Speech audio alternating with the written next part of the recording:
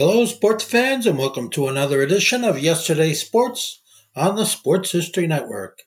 And make sure to check out sportshistorynetwork.com/giveaways.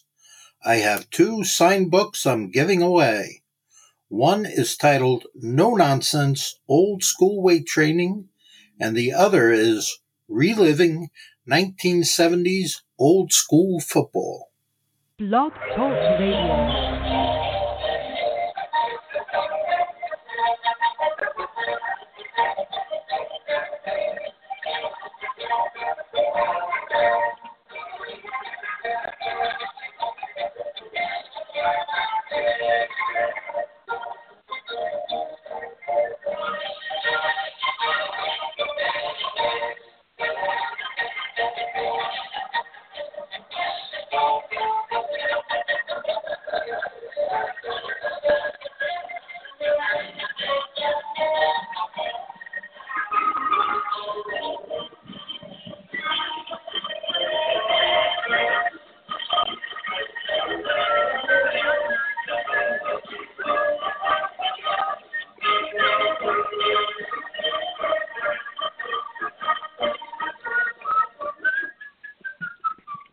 Tonight we'll go back to seasons past, when 22 men graced the rugged fields of yesterday, fighting for one more first down, one more yard gain, one final score which would bring victory after 60 minutes of battle on the gridiron. Tonight we will explore the world of Gridiron Greats. Welcome to Gridiron Greats Football Memorabilia. I'm the Gridiron Greats That it is. Publishing and Broadcasting Network, in conjunction with Swick Enterprises. We're live from the Wallingford, Connecticut home of Gridiron Greats Magazine. And I'm Bob Swick, publisher and editor of Gridiron Greats Magazine, and I'll be your host for the show. Gridiron Greats is the only publication in America which focuses upon the history and memorabilia of the North American football game since its inception in 1869. We cover 150 years of football history and memorabilia, and you can find us on the web at gridirongreatsmagazine.com. It's at this time I'd like to introduce my co-host. He is a senior contributing writer to Gridiron Greats Magazine, a football memorabilia historian, specializing in pre-World War II items, in particular red grain, and also Seattle Seahawk items, in particular Steve Largent. He hails from Portland, Oregon, Mr. Joe Squires. Joe, welcome to the show. Captain, so happy to be here again. I've been having a little bit of football withdrawal the last couple of weeks. Been a while, Joe. It's been a while. We're in March already, and the football card and memorabilia market never takes a break. It's 24/7, 365 as far as I'm concerned. There's never a day off from it. You do. Yeah, you gotta really keep your wits about you. There's been times where I've missed a week of looking on stuff and then found out something I've been trying to find for a couple of years came up in that one time. So it's a little addictive, but yeah, I know, you know what I mean. We gotta look at it 24/7, 365. You know, and all kidding aside, I know a lot of people like you and I who basically do look at auctions, eBay, other sites looking for stuff, elusive stuff that we're trying to find. And again, like you say too, it's the one day we don't look at something, it's there. Yeah. And it's gone. Yeah. But anyways, it's good to be back. Good to be talking. Tonight we're going to have a open forum, and we're going to talk about a bunch of stuff. And Joe, I'm going to have you lead off with talking about a real tough 1935 National Chickle card that's currently at auction. Lead it off. Oh boy. PWCC, Brett, I believe his last name is pronounced Hugians, or Huggins, or whatever. Doesn't matter. PWCC has one of the hardest cards in the 35 Chickle set up for auction right now. A PSA 8, 1935 Chickle, card number 27, Flavio Bull Tosi. And I remember when I was putting this set together, that card was probably the most elusive card out there. And back then it was a Pop 4 in a PSA 8. This one that just hit is the 5th in a PSA 8. It is by far the least populous Chickle card in the set. Real tough one, and I absolutely love seeing it come up. It's okay looking. Corners look good. Right side's a little on the light side, but hey, these things happen, you know. Let me put you on the spot early in the program. Your theory behind why Bull is such a tough pick as far as in better grade.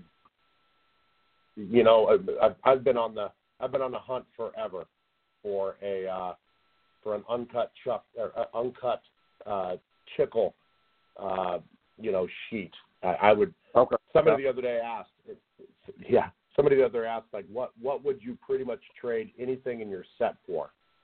And the answer was a 35 Chickle uncut sheet. That would be the, you know, no matter what it takes, this thing's ending up in my collection. And so should I pull out mine and send them to you and see what we can come up with? Oh, Captain, if that was the case. But 36 cards in this set, and the other sets, you know, from this era, you know, the non-sports sets, you know, made by Chickle, were all one sheet. So we imagine these were, you know, four rows of 9. Bull Tosie's number 27, which would put him in the lower left corner. That's my theory.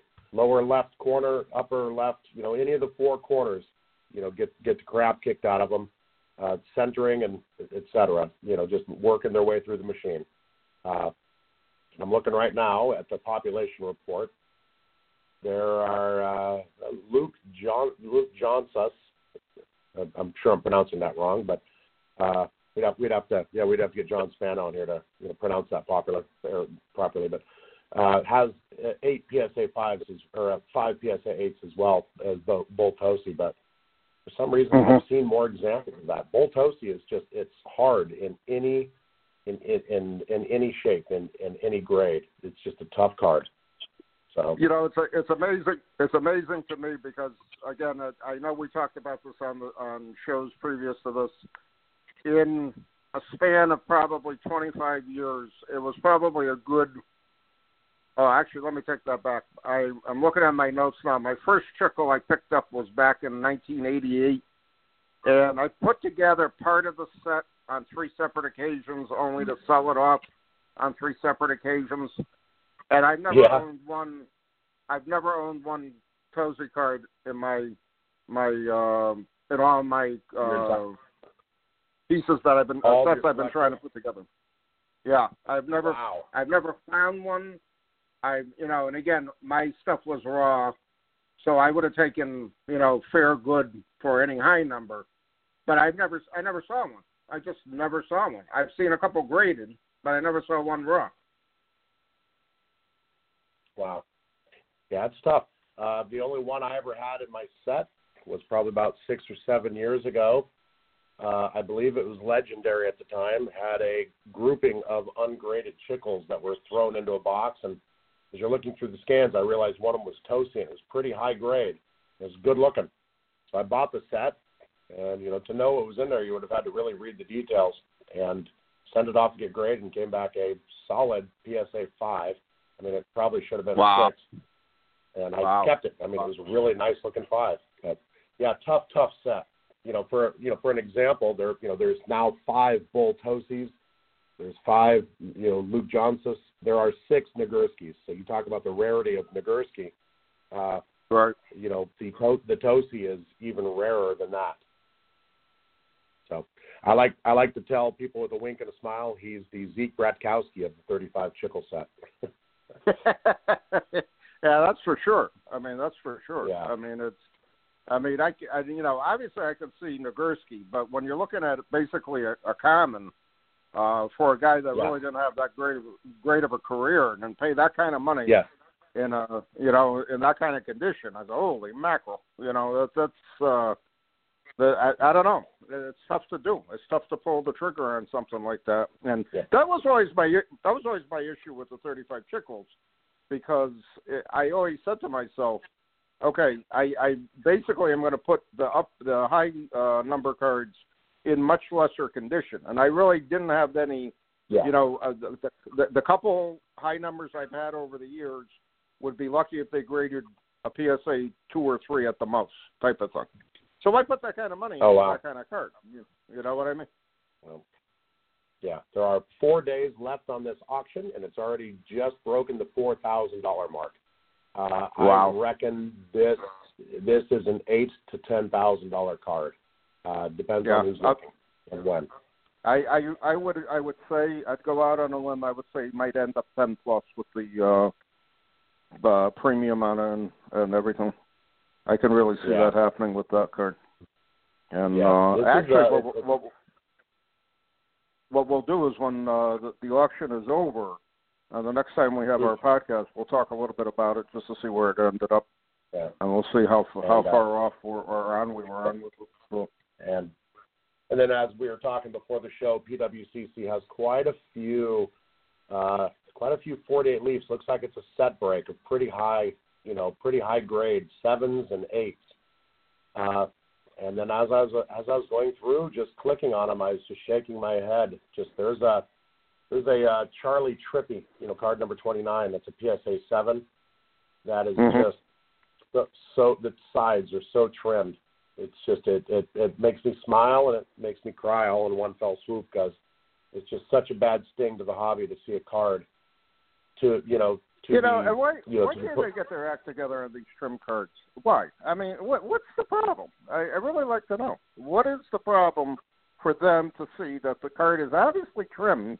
It's a big ticket, card, one way or the other, and there's no rhyme or reason as far as what's being graded out there. It just really bothers me. Really bothers me. Ditto, and especially with the Leaf set, as we've talked about before, it's just that it's a set I still collect. I used to collect it in pretty high grade, and then I just saw the ruinization of the set with just, high grade, obvious trimmed cards, and just knew it was diluting my set. So, and I now collect the set in PSA 5, 6, and 7, and just fat bordered beauties. I mean, I should almost change the name of my set to Fat Bordered Beauties, but my favorite card in the set, the Charlie Choo Choo Justice. And I don't know why it's my favorite, but it's just, there's a PSA 8 up, but it looks like the left border's trimmed on it. And I refuse to buy something that's trimmed. My favorite card in a great grade, and it's trimmed. Charlie Choo Choo Justice. Wonder where he got that nickname. We need to do a show on that. So to me, it's not right. It really isn't, and really, PSA really needs to address it one way or the other. I'm not going to, stand on a soapbox here and lecture anybody, but for the hobby itself, and for people who are trying to buy grade, they're only concerned about grade, not realizing in this case, to me, it's a false grade, to say the least. Yeah, good point. No, it's tough. I was just going through, and I was watching. I probably have about 50 cards in this auction coming up that I'm watching, and one of them I'm interested in, and the other 49 I'm just more morbidly curious. It's too bad. Oh well. It's crazy. That's crazy. And then, like you and I were talking about, tis the season. It's auction house season. We've got about 6 auction houses lined up that are in the middle of auctions right now, or lined up, like airplanes taxiing to the runway, ready to take off. And I love this. You hear a lot of people talking about auction overload. No such thing to me. I love seeing the products coming to market, and I absolutely love getting the catalogs and the smell of the fresh ink. And got my REA catalog the other day. Got an email from Love of the Game talking about their up-and-coming auction, and BST sent out an email talking about some items coming up. So, I mean, you've got, the advertisements coming out, and the catalogs being mailed. It's like Christmas in March. It's awesome for us football collectors. Well, there's a lot of different arguments pro and con as far as, the number of auctions at one time, so on and so forth. We both get, and I'm sure most of our listeners get, the email from Auction Report, which gives a list of all the different auctions out. And I try to take some time looking at a few things, here and there. I don't go through every auction because I just don't have the time. But I look at it. I look at it to a certain degree. There is some overload on what's going on. And again, we talk about how many serious collectors are out there. We could argue, there's thousands upon thousands. Well, maybe there really isn't. It's just a small group of individuals who are bidding against one another for some of these, better cards type of thing. For example, the Tozy. How many people are going to go up on that? Maybe a half a dozen? I don't know. I mean, it depends type of situation. So I understand where you're coming from, saying that it's a positive that we're seeing all this different these different auctions here and there. But at the same time, again, I've said this for the past 2 years. Are we on overload? I mean, literally, there's so many different auction houses out there. Good grief! How do you really keep track of it? Type of situation. I don't know. We touched briefly on this, but what's the name of that site? Auction Report. I really love Auction Report. They're not an advertiser for anybody listening, but it's auctionreport.com, and the different auction houses, advertise with them, and on the right hand side are blue hyperlinks to the auction, and they're in chronological order of when they're ending. And it's just, I kind of use auction. I mean, right. They're friends of mine, BST or, love the game. I go right to their websites, to save them click fees, through there. But, everybody else, right. It's great. I mean, so that's how I keep track of them. But, what I do find myself doing is accidentally going to the same auction and, traipsing through the offerings several times. So I tend to keep a notepad, at my desk at home where I kind of, Mile High is the next one up. It ends, March 21st, which is tomorrow. Right.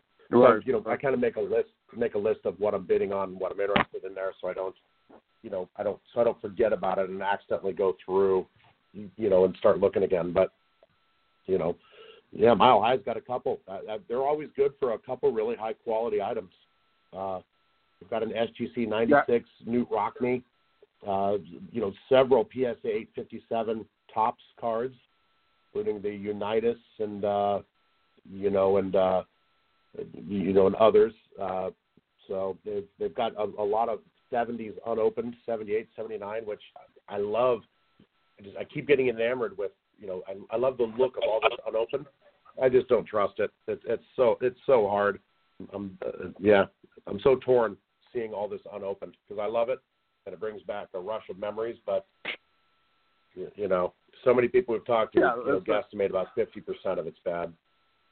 Exactly, and that's again the problem with the unopened market, which basically, right now you only have one dealer technically who's the expert on unopened items, so you have to take his word on it, yada yada yada. And at the same time, I look at some of the stuff I still have in my collection that's unopened and try to compare it to what I see if I go to a show or whatever type of thing. And it's tough. It's really tough. And, and when you're seeing rewraps of 81, 82, and 86 because of the rookies in those, the Montana, the Rices, the Marinos, or 84 also, Elway and Marino. There's something, there's something definitely wrong seeing that kind of stuff. That really doesn't make any sense. Other than to try to make a profit and pull a fast one type of situation. But who was I talking to? You see like a $50 card, and you're like, that looks trimmed. Who the hell is out there wasting their time trimming a $50 card? Right. And I remember asking a dealer that once, and I'm like, well, why would somebody waste their time, trying to trim like and get a card from a 5 to a 6 and 48 leaf, a $50 to $70 card. And he was like, well, If it takes him 10 minutes and he turns a $5 card into a $50 card, say it takes him 15 minutes and he makes $40 on it. That's a pretty good hourly rate. And right. like, all right. You know, I mean, assuming he's got to get graded, et cetera. So. Yeah, it's a shame because it really doesn't. It hurts the hobby in the long run, but at the same time, again, people or collectors who are desperate to put together an open pack run will do anything just to get that one pack, so on and so forth. Yeah. And yeah. you know, it's just not worth it. It's just really not worth it to say the least. And to me, there's no fun. And this is just me seeing an unopened pack encapsulated, knowing that you're never going to break it open because, you know, you're going to lose all the value of what you paid for it in the first place. So that really doesn't make a lot of sense either. But it is what it is. It's the way the market is, and not much we can do about it other than really be smart as far as looking at something that's unopened or not unopened. Yeah, totally. At the same, you know. Totally. Yeah. But it is sad. It's like, I think we talked about this last week, but, you know, just the I gave you a 65 Philly pack, you know, for your birthday at the National, you know, 5, 6, 7 years ago. Gosh, we're getting old. And you know, and you opened it and you turned to me midway through like this is resealed. The poster was supposed to go like this and it didn't. And it was GAI encapsulated and graded, and it was just that started to reinforce everything. You know, that's tough. Yeah. I hear you. It's the same thing, you know, if you know, when you finding a pack from the 60s, it has to be clean, and it is such a risk involved in it. It's not even funny. But again, like we said, it is what it is, and that's it. I still had a lot of good memories opening that pack that night, so it was definitely fun. I remember, and I don't think you were there, but or actually you were there in Baltimore. And I opened a 76 wax pack, and I just got a bunch of commons out of it, and that was it. But I knew that was a good pack because I had bought it and I just put it away for years, and and I knew it was a good pack one way or the other. You know, I look back at it now. I could have put it out at a show and, you know, possible painting rookie, but you know, it is what it is, type of thing. And I vaguely remember when I opened up the 76 wax boxes, there weren't a lot of Peyton rookies in the box. I vaguely remember there was only like 2 or 3 because, again, he didn't become red hot until a few years later. And then I started going back into my inventory at the time and I think I had maybe 2 or 3. Obviously, one for my son. I had a couple of traders at the time. So, but it is what it is. And that's. But some good. I'll rattle off a couple of the auctions coming up, you know, that we wanted to talk about. Mile High ends tomorrow, like I said. Some good 57 tops in there, some unopened. Huggins and Scott, which I really look forward to Huggins and Scott. I've always dug that building or that that auction house. They're usually good for 1 or 2, just like, holy crap, you know, where the hell did they get that card, kind of thing. You know, I got my I got my 46 Sears uncut sheet from them. About 5-6 years ago, they sold a 49 Silbers, Y.A. Tittle card, which was the first one I'd seen of it. God doesn't have much coming up.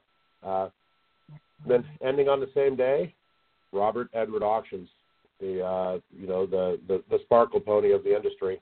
REA's got a lot of good stuff. Whenever I see a 65 tops Joe Namath rookie, I can't help but think of you, Captain. So they've got a PSA 8 Namath rookie coming up. 33 Sports King PSA 8 Jim Thorpe and Red Grange. They're a little off center, a little bit left to right, but still good looking cards. Again, REA's got some really nice, uncut sheets, which, everybody keep their hands off and calling dibs on it. Just saying. And some unopened. I mean, it's a good swath of football, and REA, as you know, really leans baseball. So it's kind of nice to see them get some good quality football in. Brian Dwyer out there pounding the pavement. Knuckle dragging with us football guys. I like it. Well, I really think eventually what's happening is the as these auction houses evolve even more, mature more, they're still getting a lot more material in than they did before. So, and a lot more, and again, a collector stops collecting. He's trying to figure out where to go, where to get the highest prices for his material. He may break up his collection to 2 to 3 auction houses. You never know, that type of thing. So it's got to be broken.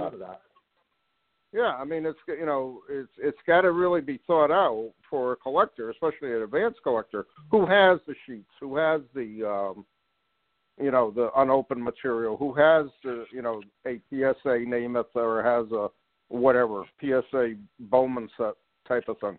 It's really got to be thought out as far as where they bring that material to and what they realistically think they're going to get for that material at the same time. So a lot of factors involved. A lot of factors involved if somebody's selling their collection at the same time. And again, I've advised quite a few collectors over the years who are getting ready to sell, advising them on what area and what they needed to look at and to do with that type of thing. So that's important. It's important, to say the least. Yeah, and it's funny. I guess I never really, whenever I have something I want to sell, I tend to reach out to the people that I know the best. I never really would have considered taking a big collection and breaking it up to several auction houses. I guess I don't have that type of collection anymore, and I like having one throat to choke when it comes to all that stuff. Right. So it's a big question, and again, with so many different auction houses out there, you really got to think about what you're going to do with it. I'll use one example just to throw it out. Several years ago, a couple of former Packers passed away, and they used a auction house in the greater Green Bay area to sell off their material.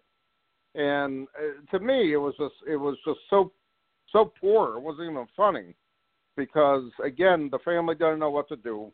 The local people are there. They trust the local people. But, if you really didn't search, you would have no idea that the stuff was for sale. And there was a lot of nice stuff that really sold very, very cheaply because, to me, it wasn't advertised correctly and it wasn't going to a sports-type auction house. You're talking about a general auctioneer trying to sell this stuff, and it's very difficult, even though they're local. You know what I mean? So it's an issue to say the least. So we've seen it before where people do send good material to the wrong auction house. Or I guess you're right. I guess I've never really considered that. Is there a wrong auction house? Because it seems like for me, like a prerequisite would be okay. You got to pop smoke on where the collectors go. You have to have a good mailing list, and for me, almost the minimum playing stakes would be, you got to be on auction report. I think you're going to see one of these days a lot of auction houses going away from printed catalogs, or I think that's because the cost of printing and the mailing of it is becoming a true big expense now. Especially with mail costs, Oh, yeah. Well, somebody was telling me that they are going to start offering, if you have to go onto their website catalog. Right. And if you opt out of receiving a catalog, you get a $5 discount on shipping in the next auction. Right. That's pretty good because I'm to the point where I'm seeing auctions come up on auction report before I'm getting the catalog. So by the time I get the catalog, I've already checked the auction out. So perhaps if I received catalogs a little earlier, it might be of interest. But I've got a Memory Lane catalog sitting here on my desk unopened. Where's Memory Lane on here? March 16th, April 16th. Yeah, I've already looked at Memory Lane.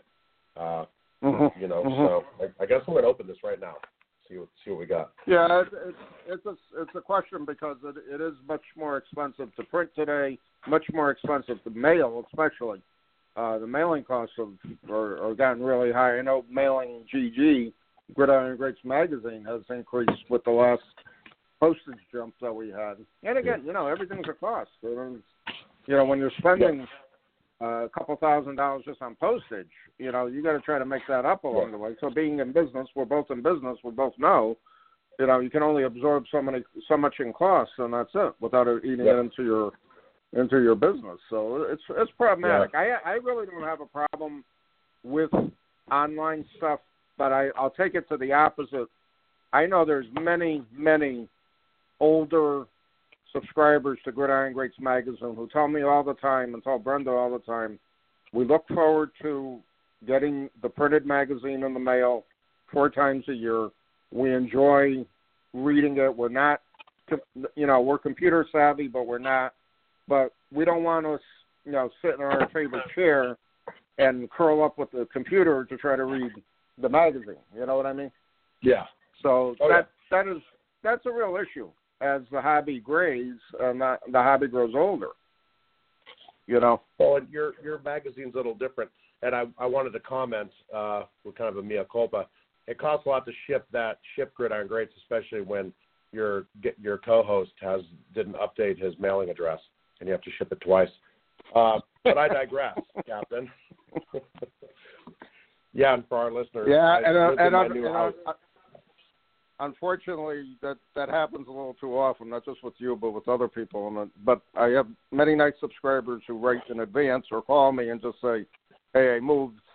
I forgot to tell you. Just please let me know. That's all. That's really all I ask. I've lived in my house for about almost 2 years, coming up on about 2 years, and it's been getting delivered, been getting forwarded, but it hits a spot where the post office stopped forwarding it. Especially when it's media like that.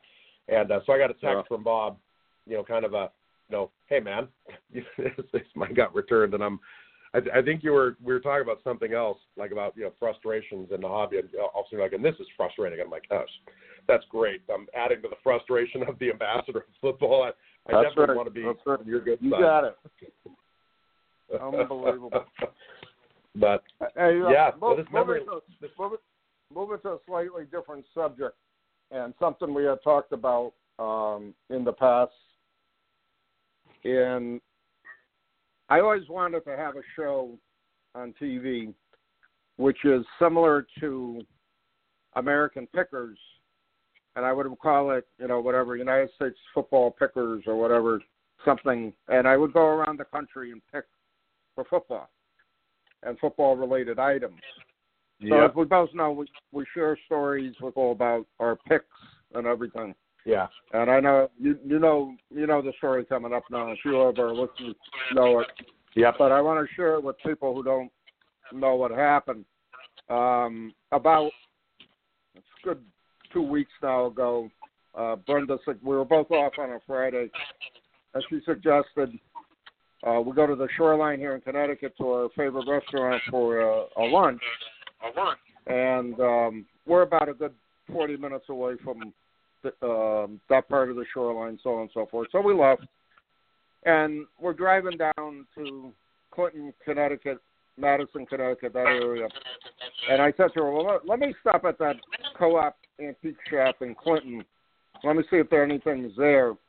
And for some reason, while we're driving down there, we're also talking about my father who passed away quite a few years ago, whatever reason.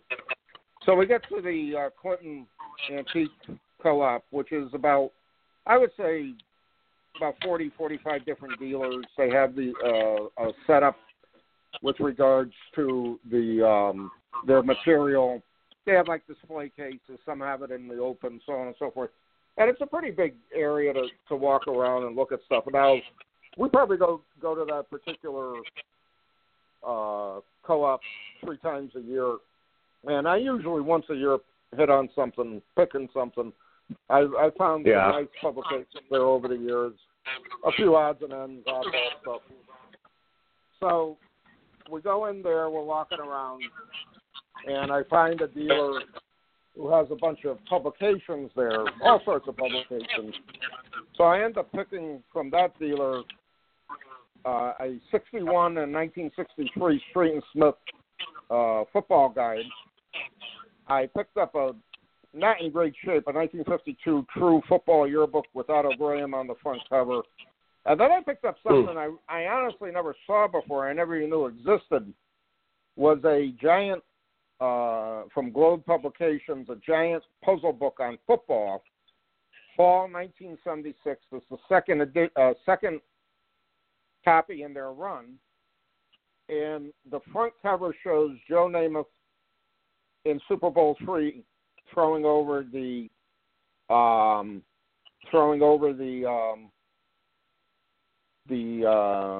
heads of the Colts. So I picked it up. I was amazed to see it, and in doing so, I picked those four up. And then what I did was to pick up at another booth, and I told you about this. It seems to be a piece of 1963 Topps football sheet that was a piece of printer's scrap. And the top row are 6 Redskin players, and the bottom row are 6 Cleveland Brown players. The numbers on the back of the sheet, and it's badly cut, are going from number 18, Jimmy Ray Smith, to number 23, Bob Gaines. And then on the row on top of it goes from number 163, John Nisbey, to number 168, Claude Crabb of the Redskins. And it's cut pretty bad, to say the least. But I thought it was an interesting piece, and I thought it would be a good conversation piece. And I know down the road somebody like you or somebody else would be interested in it, and I would pass it on to the other person. What's interesting to me is that at the same co-op, maybe, and I didn't have time to look in my notebook, probably 6 or 7 years ago, I bought 3 strips of 1960 Fleer football cards, almost the same type, only there were 7 in each row of these of one sheet, and the other sheets were like 10-card strips. And I was just amazed to see them, because I'm saying, again, this must be printer's scrap, and I don't know where they came from. You know what I mean? So I thought it was an interesting pick. But here was the kicker, although it's not football related. I look at a lot of yearbooks when I go to antique shops or paper shows. I especially look at college yearbooks to see if there are any well-known college players, football players in the books, and I'll pick them up. But in this antique co-op shop, there's one dealer that always has had a lot of yearbooks. And for whatever reason, I'm looking through them, and then I see a 1939 Elm City yearbook. And I said to myself, that's my father's yearbook. He graduated in 1939 from Hull House High School. So sure enough, I pull it out. I know it's not his yearbook because my sister has his yearbook. And I opened it up, and I see my father signed the yearbook for the gentleman who owned it. And I remembered immediately the yearbook because I looked at it when I was a kid for many years. And my father signed his name, for whatever reason, Walter von Swick, which made no sense to me, but I just found that very interesting. So I went up to the counter with all my picks, started talking to the 2 guys behind the counter, and I explained to them this was my father's yearbook, yada, yada, yada. I showed it to them. I showed them my driver's license for them to know that I am a Swick also. And they couldn't get over it, so then we ended up talking about it when I was saying my father, shortly after he got out of high school, ended up joining the Army for World War II, and then he didn't get home until 1945. So it was a pretty interesting story. And they gave me a huge discount on the yearbook, which was cute. But I said, no, I'll pay the price on it. It's not big. He said, no, we got to give you a discount on it. And it was funny. But I always like going to the unknown, like antique or paper shows more so than card shows, because you really never know what you can find at those different places to buy. I hate to ask this again, Captain. What did he sign the yearbook as? Walter von V-O-N Swick. It made no sense to either me or my sister, but I vaguely remember, for whatever reason, he was nicknamed, for some reason, it sticks out of my mind. My sister remembered it too. Some guys used to call him Von Swick for the way he looked. He had a full head of hair. He looked very dapper when he was younger. So that might have been his nickname. I have no idea. I'll never know either. So it was just fascinating to me to see. And you obviously just found this, so there's no way to figure out what's your dad's real name. Well, it was Walter Swick, Walter Harry Swick. So I don't know where he got the Von from. So, but it was an interesting read to say the least. But well, that's pretty cool that you found. Yeah, that's really cool that you found. A yearbook from your dad, and he'd signed it. Yep. It just amazes me, to say the least. Amazes me. It's really you got cool. Any good picking stories over the years? I know my place in this hobby of ours, Captain, and I've been to many nationals where people, where the idea of a good time for people is to pull a chair up to the dollar card bin and sift through it looking for that diamond in the rough.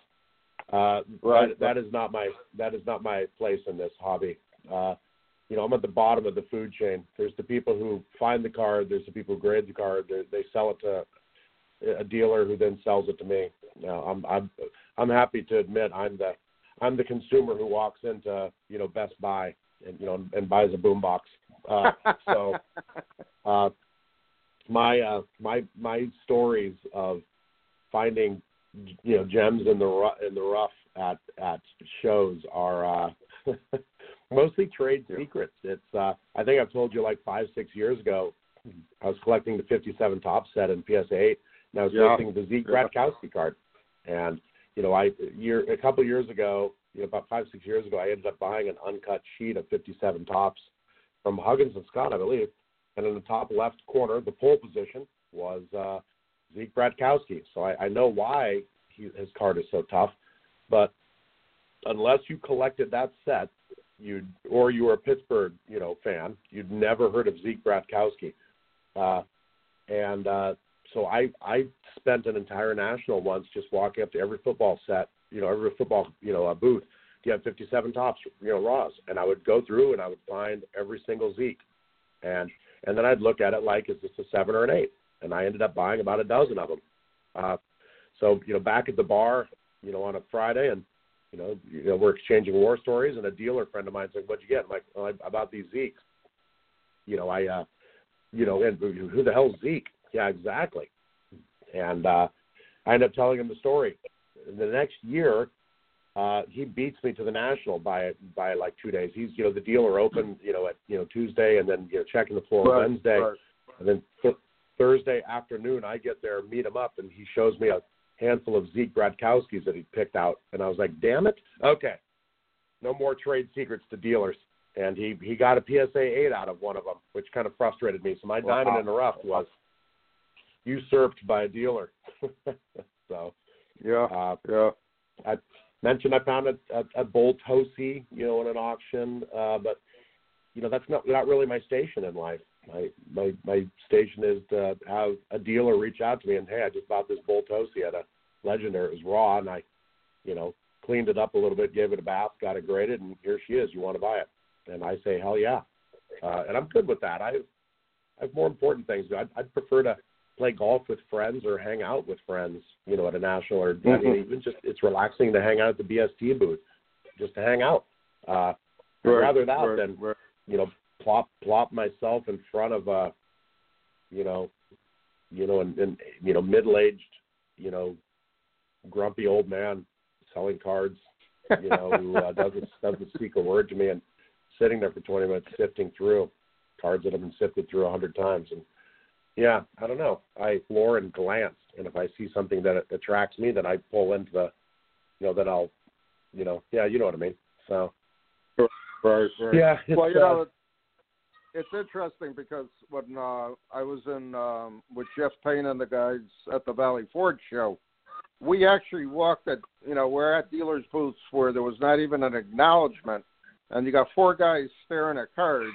You think he would, the guy would say, "Can I help you with anything? You want to look at anything?" And we're like looking at him, and like we're saying too, we shouldn't be the first ones trying to make the move here. Just why don't you guys, be friendly? You probably would sell half your inventory there, type of thing. But I do agree with you. It's tough being a dealer, seeing people just pull the seat up and then they go and spend 2 hours with a $3 sale, that type of situation. But that's the way our hobby is. That's it. Nothing can do about it. Oh. Yeah. That I don't mind that.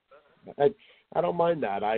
And I'm certainly not jealous or envious of the person who, sees me in the bar afterwards. They're like, "Hey, check this out." I mean, if it's a Jim Thorpe postcard, I'm going to be pissed.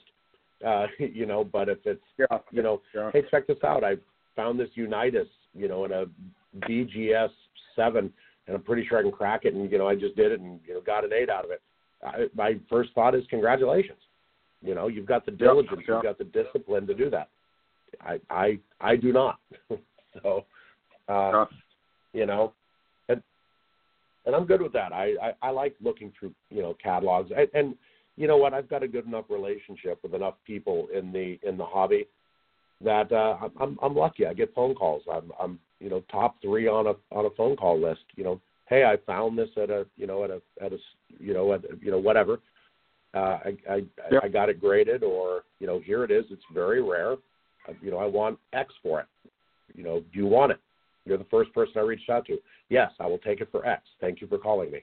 And if you're fair, if you don't, go back and forth on a price too much, if you're cool to the person, then generally they'll keep calling you. That's what I like. And unfortunately, we see a lot of hammering of the pricing. $100 card. Well, I'm only going to give you $30 for it, type of thing. Well, don't be ridiculous in your offers. And I see a lot of people do that, and it's just not a good thing. And hopefully people realize that the person behind the table there is there trying to actually A, sell inventory, and B, has to make a profit to cover all his expenses, which may include transportation, overnight, food, the cost of the cards themselves, so on and so forth. So it's not it's not easy doing it one way or the other.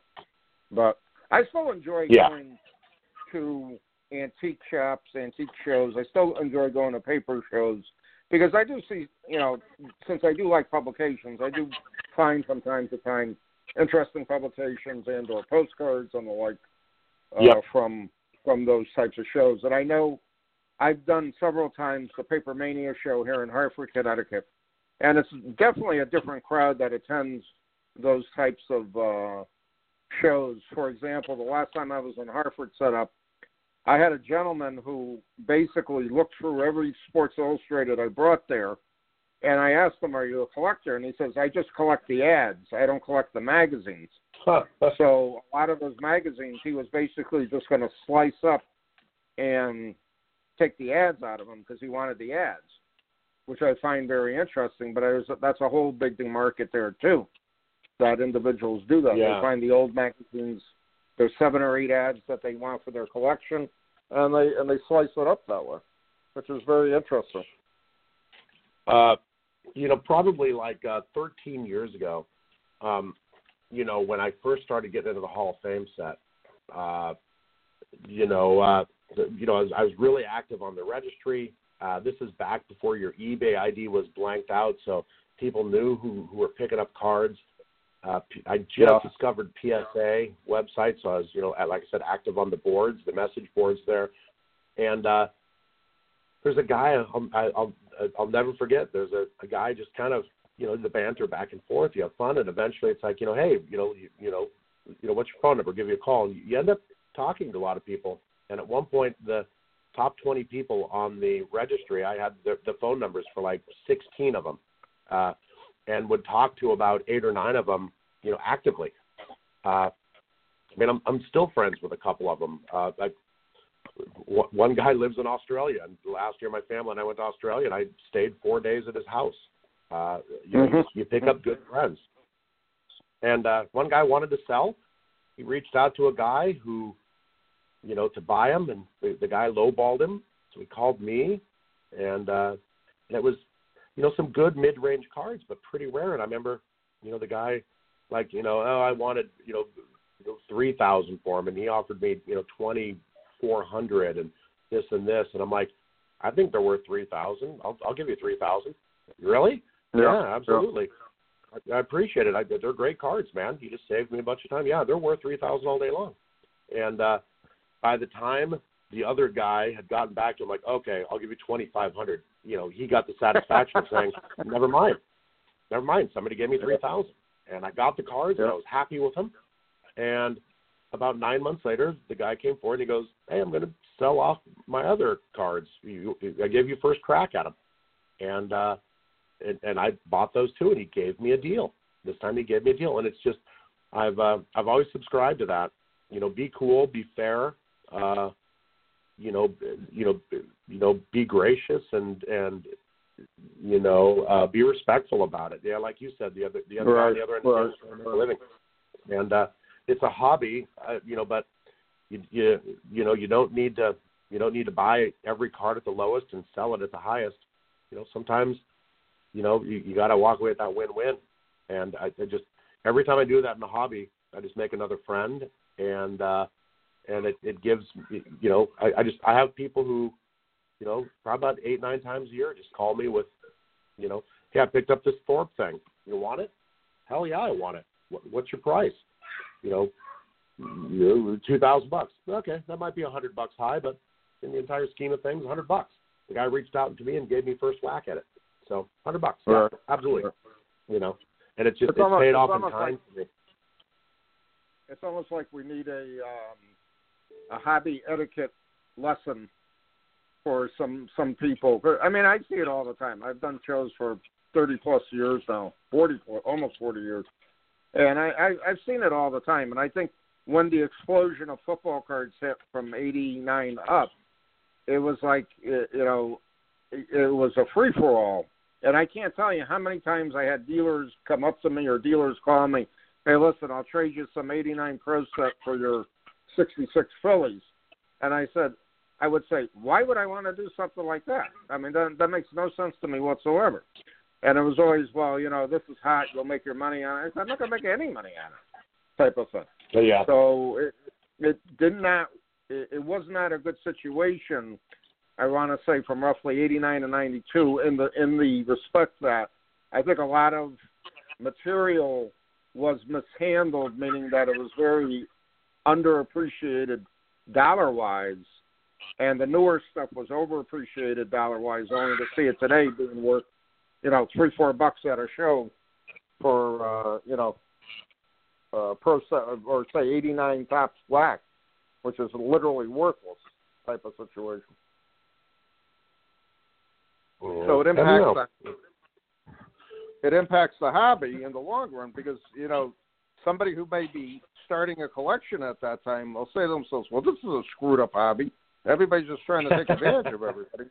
I mean, it doesn't make any sense, So it's kind of settled down, in my opinion. But again, it's a valuable lesson for everybody to really understand.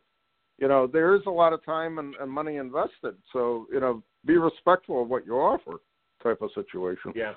And that's important, to say the least. No, and I can remember once looking for a card and just traipsing through the internet and finding this obscure guy in Pennsylvania, and I can't remember his name, but really, really nice guy. And I bump into him at the National all the time. We had him as a guest probably about 6 years ago, Bob, and just found his website, called him. Yeah, you got these 5 ticket stubs I want. Yeah, they're still available. Okay, you have all 5 of them listed for $600 total.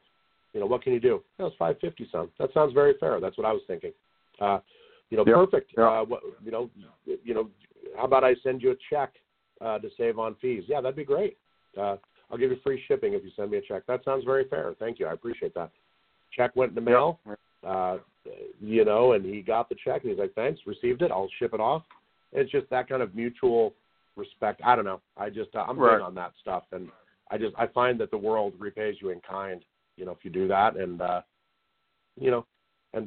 to this day, that guy still reaches out to me, and about once a year now. I don't know. Yeah, I believe it. All right, we're almost out of time. We got about 4 minutes left. We're going to go into our 2-minute warning and wrap up. Just one quick mention: our spring issue of Gridiron Greats magazine will be out the week of April 11th. And we got a couple interesting articles coming in, especially on the old Denver Mile High Stadium. And we're also going to be looking at Martin Jacobs has a phenomenal, interesting article on paper, football paper.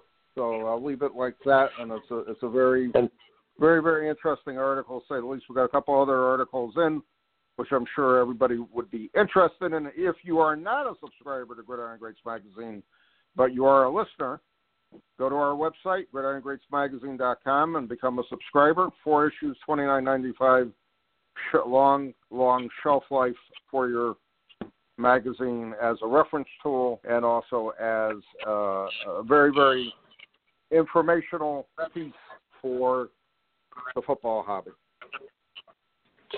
What is the cutoff for sending you articles that get into the next Gridiron there, Captain? As soon as possible. But I'm always working on a couple articles, and I'm always behind the 8 ball, aren't I? Well, we'll talk about it later. Don't worry about it now. But that's coming up. And again, we also have online on our website, if you don't have any issues of Gridiron Greats magazine, you can buy our entire back run from issue 23 to our current issue at the scheduled price there. If you're interested, contact me on that. I'll be more than happy to help you out on it. But that's what's coming up as far as our next issue of the magazine is concerned. After that, obviously, it's going to be the national issue, and we got a few surprises coming into that upcoming. Well, Joe, we're almost out of time, and we had a good discussion tonight on auctions, picking, the hobby in general, and I just never get tired of talking about football cards and football memorabilia and football history. I just think it's one of the neatest things to talk about. I just thoroughly enjoy it. And I also want to briefly mention the Alliance of American Football is playing, and I enjoy watching it when I get a chance, when I can pick it up over here. It's a pretty interesting league. It should be a good minor league for the NFL if that's what they're going to use it for. Hopefully it'll be around for a few years. I know they're having some financial issues, but hopefully they can iron it out. And I'll tell you, if I was close to one of those stadiums and they were playing, I'd definitely be a season ticket holder, and I'd be there for every game enjoying it, to say the least. I got all the teams following my Twitter feed, Bob at Gridiron Greats magazine. And it's pretty interesting to read their stuff and to see what they're talking about. But it's a good league. I enjoy it. I enjoy watching it. I'll stay mum on that. I don't think I've watched a game. That's all right. So it was funny. Yeah. The opening weekend, they were on the local CBS channel here in Connecticut, and it was fascinating to watch. I mean, it just brought back so many memories of me years ago watching the World Football League when I could on a grainy black and white TV out of New York, with me missing half the game because the connection failed. And then fast forward to the USFL, 83, 84, and 85. I loved watching the USFL. I just thought it was great. I thoroughly enjoyed that league, to say the least. All right, we're almost out of time. We're going to be back hopefully next week with another show with a guest, and we'll be talking about that later. Joe, thanks for being on. I appreciate it. Thank you, Captain. Always a pleasure to be on. All right, and we'll see you next week. Thanks for listening. Ba, ba, ba, ba, ba, ba. Hey there, sports history fan. This is Arnie Chapman, aka the Football History Dude, and I wanted to thank you for stopping by to listen to another episode here on the Sports History Network. Our podcasters are passionate about uncovering and sharing sports stories from yesteryear. And if you didn't know it already, we have over 30 shows across the network covering all sorts of sports history topics. In fact, here's a glimpse into one of our awesome podcasts here on the network. Do you wish you knew more about the 100 seasons of the NFL? You're in luck because you found the Football History Dude podcast, where each episode is a journey back in time to learn about the rich history of the NFL. From the founding of the league in an auto showroom, all the way to what it is today, America's favorite sport and a behemoth of an industry. My name is Arnie Chapman. Football is my passion, and I want you to come along with me each week to explore the yesteryear of the gridiron. So hop on board my DeLorean and let's get this baby up to 88 miles per hour. How about that? I bet you're super hyped to go listen to that new podcast, right? Well, to learn about this show and all the other podcasts on the network, head over to sportshistorynetwork.com/podcasts. Again, that's sportshistorynetwork.com/podcasts. Head over there today to find your next favorite sports history podcast.